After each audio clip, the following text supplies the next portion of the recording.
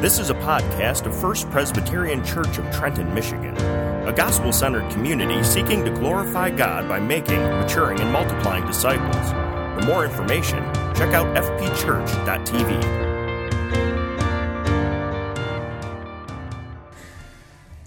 Well, church, we are going to be continuing our study in the book of Luke, and we're going to be picking up in chapter 14. If you have your copy of God's Word, you can follow along for this morning's reading.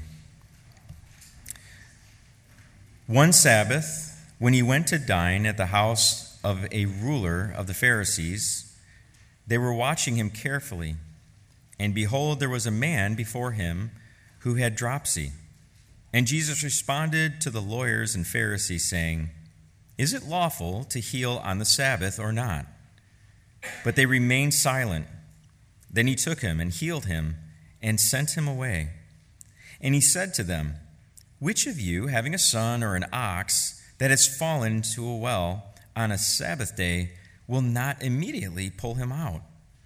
And they could not reply to these things.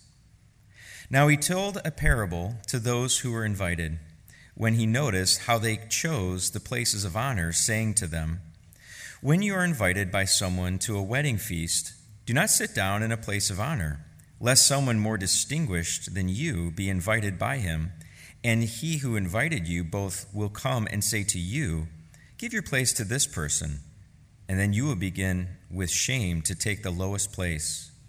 But when you are invited, go and sit in the lowest place, so that when your host comes, he may say to you, 'Friend, move up higher.'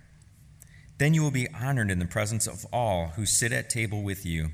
For everyone who exalts himself will be humbled, and he who humbles himself will be exalted." Will you pray with me now? Father, we thank you for your word. We thank you that you have made it possible for all these souls to gather week after week in this building to sit under the preaching of your word to us.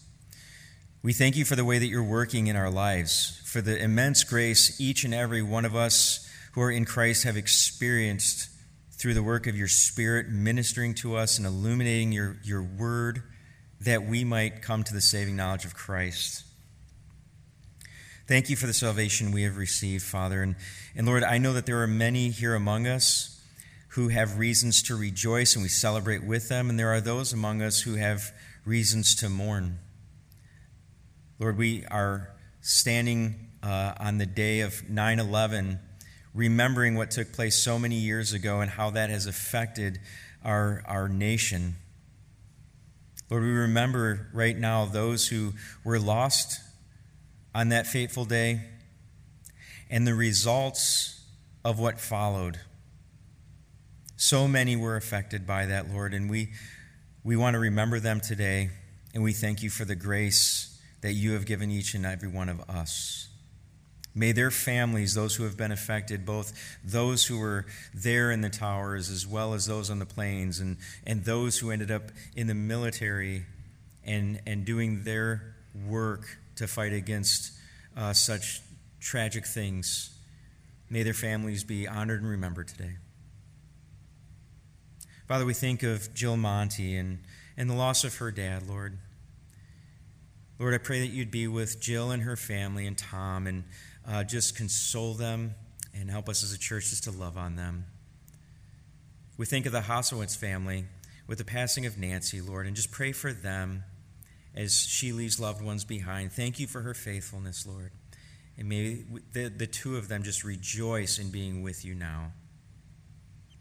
Father, I pray that you would be with Pastor Aaron. He has spent this week in this text praying and studying. And Lord, I believe that you've prepared for us a meal that we need spiritually, Father. So use him, I pray, that you'd use him in a mighty way to minister to our souls, to call us to listen and to mature, and that he would say nothing more or less than you have given to him to say to us this morning. May your hand be upon him and upon us. We ask this in Jesus' name. Amen.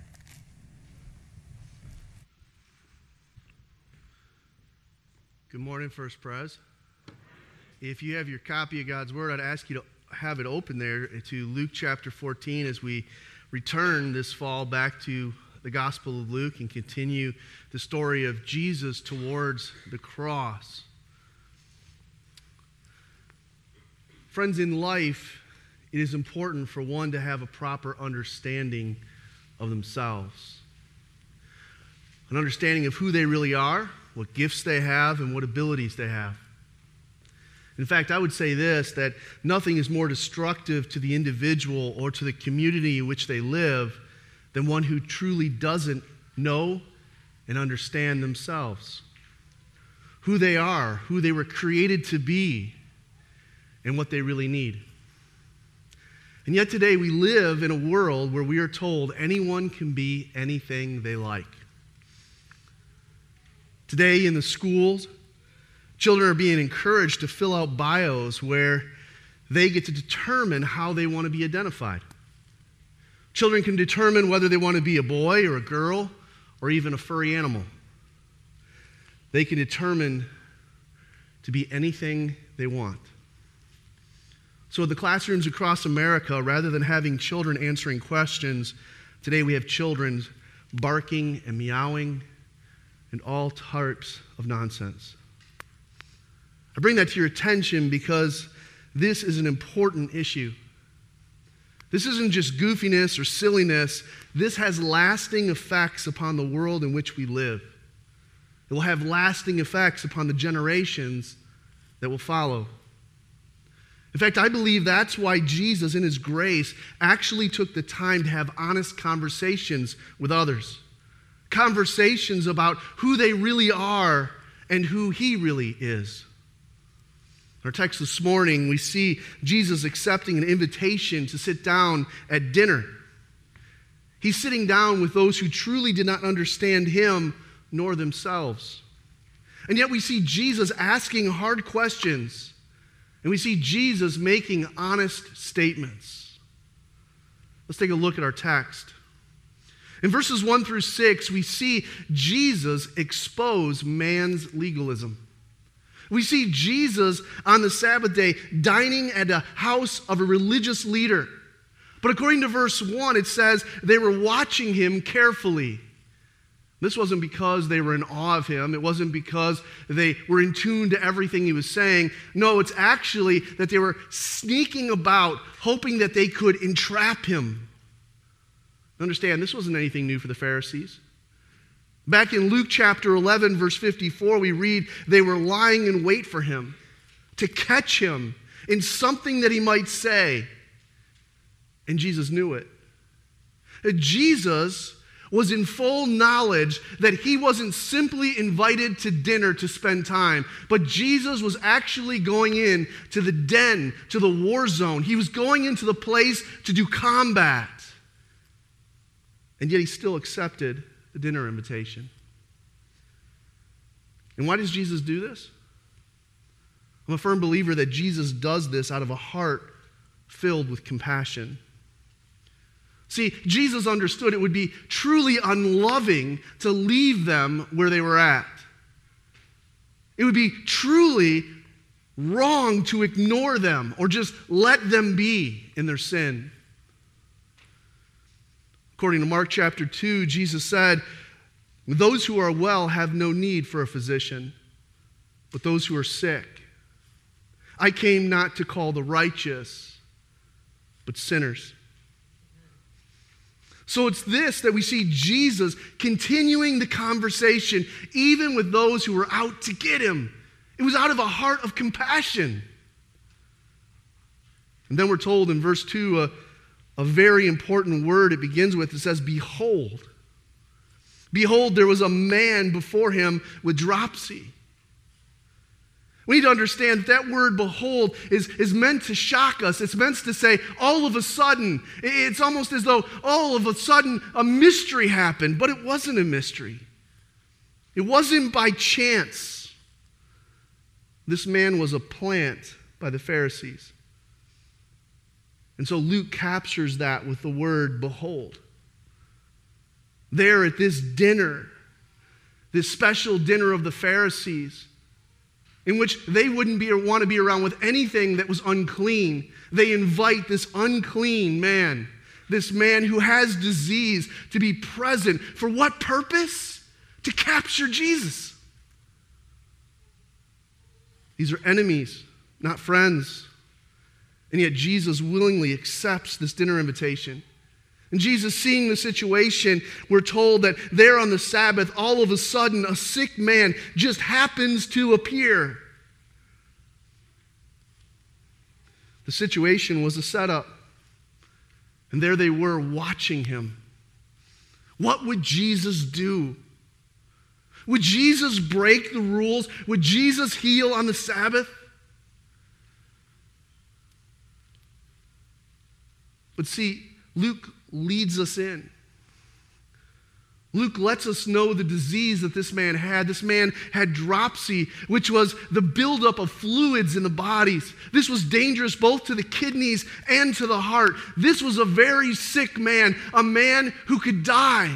So for this man, it wasn't a game. This was his life. And here he was being used by these religious leaders to catch Jesus. But understanding the situation, Jesus responds. I draw your attention to verse 3 where Jesus responds by asking a question. He asks the question that he knows is the heart of why he's there, of the reason why all eyes are fixed on him. He asks the question, is it lawful to heal on the Sabbath or not? Jesus says, let's talk about the elephant in the room. Is it lawful or not? We're told the Pharisees remained silent. They would not speak. Their eyes were fixed upon him. They were fixed upon his actions. And then we see in verse 4 that Jesus took a hold of the sick man and he healed him. And he sent him away. Friends, it's important to understand that Jesus sends him away because Jesus is saying, I know that this man was not an invited guest. I know that this man was a plant that you have put here. He was a pawn being played. But understand, I have compassion upon him. We see that as Jesus reaches out and touches the sick man, but doesn't simply console him in his suffering, but actually heals him. Jesus shows compassion in front of the religious leaders, a compassion they themselves never had. They were using the sick man as a pawn. But Jesus, he loved deeply. And then Jesus says in verse 5, hitting home, which of you, having a son or even an ox that had fallen into a well on a Sabbath day, wouldn't immediately pull him out? And notice he goes to the throat, or maybe better said, he goes to the heart of the matter. Which of you, if this was your son, even one of your animals, wouldn't immediately go to his rescue? And we're told that they could not reply. The gotcha moment. The aha. Jesus hits them square between the eyes. He exposes their inconsistency. He exposes their lack of love. See, they were holding Jesus to a standard that they themselves were not willing to live. They were holding the law itself to a standard it did not intend. For the law of God was given to do good, not harm. The law of God is about acts of compassion, not commanding resistance from doing good. We all know the summary of the law. To love the Lord our God with all of our heart, all of our soul, all of our strength, all of our mind. And what? And to love our neighbor as ourselves. Which of you, he says, wouldn't immediately go to the rescue of your own child or even one of your own animals? Yet you use the sick man as a pawn. Which of you? See, the problem was these religious leaders were legalists. They added to the law of God. They added to the Word of God. They added to the authority of God because they thought they knew better. They missed the entirety of purpose of the law. How often we do very much the same thing. We ignore what the Word of God says, yet viciously add our own rules and expectations upon others, holding others to the standards we ourselves do not even keep, nor does God require. How often we're just like the Pharisees. What contrast compared to Jesus' grace? What contrast compared to Jesus' compassion as he stands there in the midst of that room filled with his enemies? Understand that Jesus' compassion was not just aimed at the sick man who was sick physically. Jesus' compassion was aimed at those who were also spiritually sick. Jesus' compassion was aimed at those religious leaders as well. How do we know that? Because Jesus is willing to ask them hard questions. And Jesus is willing to engage with them and make honest, truthful statements. How many of us are fearful to ask the hard question, are fearful to make the truthful statement that needs to be made? On the other extreme, how many of us relish in the opportunity to speak harshly or to speak truth, yet we do it without love? See, that's the capturing moment for Jesus. Jesus speaks truth, but he always does it in love.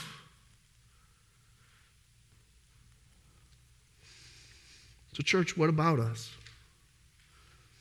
Are we willing to accept invitations to dine with our enemies? Are we willing to ask hard questions? Are we willing to make truthful, honest statements about the Word of God, even when it's not convenient or comfortable, for the very purpose that others may understand God and themselves better? After all, isn't that the world we're living in today? A world that so desperately needs us to ask those questions. As a generation is being raised up to believe they can be whatever they want. They can do whatever they want. Yet all the while missing the fact that there is one who truly is in charge. That's why I believe Jesus continues the conversation at the table. In verses 7 through 11, Jesus now exposes their arrogance. Jesus turns the discussion towards the choosing of seats, to the places of honor. Jesus seeks to expose their arrogant hearts. Listen to verses 8 through 9. When you are invited by someone to a wedding feast, do not sit down in a place of honor, lest someone more distinguished than you be invited by him. And he who is invited, you both will come and say to you, give up your place to this person. And then you will begin with shame to take the lower place. We've all heard the phrase fashionably late. There's some members of my own family that know that pretty well. But let me tell you, that idea of fashionably late, that's not something new. It's something that existed even in the day of Jesus. The idea of being fashionably late was the idea of setting aside for the more honorable guests to come in second, so that everyone would see them enter the room. Everyone would pay respects. And Jesus is warning those who are there at the table that someone more distinguished than you may actually arrive later than you, and you may have to give up your seat to them. What he really does at the heart of it, he says, I'm warning you, because this will begin your shame. What does he mean by that? Begin your shame. He's saying those who are arrogant and take the high seat will be disgraced. You'll be embarrassed. You're going to be humiliated. The very opposite of what you were hoping would happen by choosing the higher seat, you will be asked to get up and move to a lower seat. You'll be disgraced, embarrassed, humiliated. Friends, Jesus is just simply exposing their arrogance. He's exposing the arrogance of those who sought to trap him, those who invited him to this dinner party. One of the most mind-blowing things is that I believe that as this event took place, Jesus probably arrived early. Jesus, who is God himself, the creator of all, came as a servant. It would make absolute sense that rather than coming in a place of honor, Jesus probably came early and took the lowest seat. And as he sat there at the table, he watched one Pharisee after another come in, taking higher and higher seats. The King of the universe entered the room, and rather than honor him, they disgraced him by seeking to trap him. And so Jesus speaks, exposing their arrogance. See, Jesus calling each and every one of them to have a proper view of themselves. That Jesus is calling them to be humble and not arrogant. He tells them there is blessing and benefit to humility. Listen to what he says in verse 10. But when you are invited, go and sit in the lowest place, so that when your host comes, he may say to your friend, move up higher. Then you'll be honored in the presence of all who sit at the table with you. Friends, don't miss this. This was an act of kindness on Jesus' part. Jesus was exposing their arrogance. He doesn't do this simply to destroy them. He does this to help them. The book of Proverbs in chapter 16, verses 18 through 19 says this: pride goes before destruction and a haughty spirit before a fall. Therefore, it is better to be of a low spirit with the poor than to divide the spoils with the proud. When I read that text, I think about the Tower of Babel. I think about the pride and the arrogance of man, that they thought they could build a skyscraper to heaven, that they thought they were something. They began to view themselves as little gods. But God quieted them. God humbled them. And God will always humble those who need to be humbled. Church, I ask you, how often does your own arrogance get in the way of helping others? How often do we simply look down upon others rather than seek to correct them and help them? Help them to have a better understanding of themselves and a better understanding of God. How often do we run from the hard conversations rather than to engage? And how often when we engage, do we engage with love rather than contempt? Because that is the Spirit of Christ. One who truly speaks truth in love. You may ask the question, why is the church still here? The world's falling apart. Let me tell you, we're here to be his witnesses. We're here to engage in the war and the conflict with the enemy, which is not our neighbor, but the devil and sin and death. We're to engage by asking those hard questions, by making those important statements of truth about who we are and who God is. We're to be ambassadors and beacons of light in a world that so desperately needs Jesus because it's so confused. Like those building the Tower of Babel, they really believe you can build and be whatever you want. Friends, let me say this clearly. When I was in school, it was very common for a teacher to ask me, what do you want to be when you grow up? And as a little boy, I probably wrestled with a lot of things. I want to be a fireman. I want to be a policeman. I want to be a doctor. But it's wrong when someone asks you, what do you want to be? You can be anything you want when you're incapable of being that thing. It's hurtful. It's destructive. It destroys. It doesn't produce life. It produces death.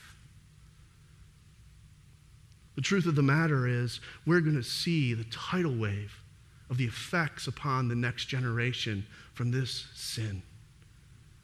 And church, I ask you, what are we going to do about it?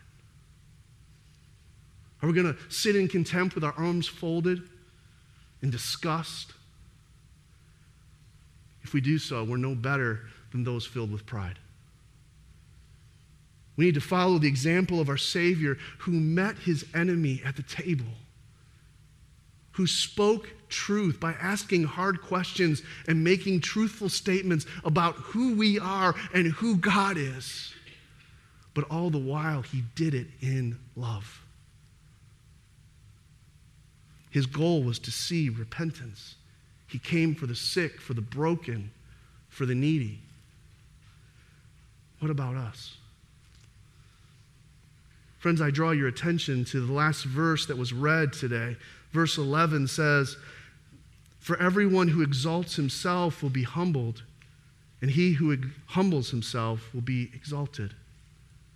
Friends, Jesus makes it abundantly clear we are not in charge. Jesus makes it abundantly clear that we are not the judge. But in fact, we all will be judged by one who's higher than ourselves. Therefore, it is better to humble ourselves than to be humbled by God. Church, Scripture is clear. There is one who is in charge, and we are not him. There was a king by the name of Jehoshaphat. He was the king of the south, the southern tribe of Israel called Judah.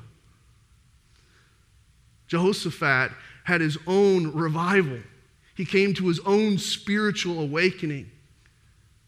Jehoshaphat is quoted as saying in 2 Chronicles chapter 20, verse 6, these words. He said, "O Lord God of our fathers, are you not the God in heaven? You rule over all kingdoms of the nations. In your hands are power and might, so that none is able to withstand you." I remind you, this was a king himself who humbled himself and recognized who truly was in charge. He understood that God ruled and that God would judge.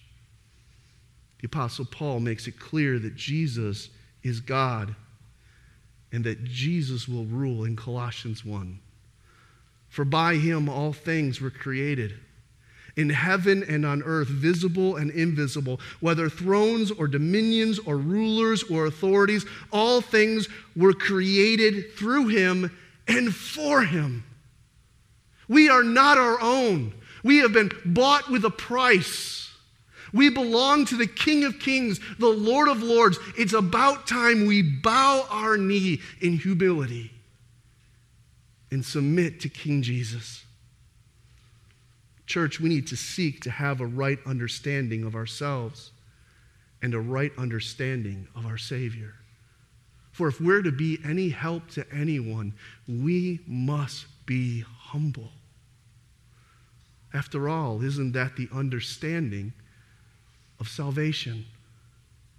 Jesus taught clearly on humility. Jesus taught clearly that salvation came to the humble. The very doctrine of salvation is by grace alone. The Apostle Paul carries that message in Titus chapter 3 when he says, "But when the goodness and the loving kindness of our Savior appeared, he saved us, not because of works done by us in righteousness, but according to his own mercy, by the washing of regeneration and the renewal of the Holy Spirit, whom he poured out on us richly through Jesus Christ our Savior." But then he goes on, "So that being justified by his grace, being declared innocent because of his kindness, we might become heirs." Church, do you understand the beauty and the privilege of what it is to be a child of God? To have access to the throne room of heaven so that we are told we can come boldly That we can ask whatever it is that is laid upon our heart, as long as we ask it in His name, for His glory, for His purpose, it will be done. And yet we sit back, and in our pride we judge others, forgetting all the while how we ourselves have been saved by grace. So church, I ask you, do you know your need for grace? Have you humbly come to receive the salvation that Jesus alone can offer? If not, I appeal with you today to do just that. And if you have, remember as you approach your enemies the grace you yourselves have received from Jesus Christ. Yes, He spoke truth, but He spoke it in love. His goal was repentance. Church, we live in a fallen world where evil is called good and good is called evil. But one day, all will be set right because King Jesus will return. The question for each and every one of us is, are we humbly submitting to King Jesus' rule? Are we aligning to His purposes, or are we expecting Him to align to ours? My prayer is that we would know the grace and the compassion of King Jesus, the one who is the truly great physician, the one who truly heals hard, stubborn hearts. And that after we know Him, we may seek to care for others as He has cared for us. May we be willing to engage with our enemies. May we be willing to ask hard questions and make honest, truthful statements about who we really are and who God perfectly is. In Acts chapter 4, we're reminded that there is salvation in no one else. For there is no other name under heaven given among men by which they must be saved. King Jesus, King Jesus, King Jesus. He is our Lord. He is our Redeemer. And He is our hope. But not ours only. He is the hope of the entire world. Church, may we be the light and the salt we've been called to be and speak truth in love. Let's pray. Father, as we close our Bibles, as we step away from a text in which we see Jesus engaging with His enemies who were setting a plot to trap Him, enemies who were seeking to cause Him hardship and difficulty and even death, and yet He was willing to sit at their table. He was willing to dialogue. He was willing to question. He was willing to call to repentance. God, may our hearts be soft. May we come in remembrance of the grace we ourselves have received as King Jesus has come and invaded us, taking over our hard hearts and replacing them with soft hearts. May we never minimize our sin. God, may we be a thankful people. May we be a humble people. May we truly remember all that has been given unto us. May we thank the Lord for the people He's placed in our lives who came to terms themselves with who He is and who they were so that they could share that truth with us, so they could ask those hard questions of us. And God, may we carry that forward as we do the same. God, may we speak truth in love. May we see all that has been gifted to us, and may our hearts be filled with gratitude as we seek to speak to a world that desperately needs to know who's King. We pray these things in Jesus' name. And God's people said. This has been a podcast of First Presbyterian Church in Trenton, Michigan. For more information, please visit us online at fpchurch.tv.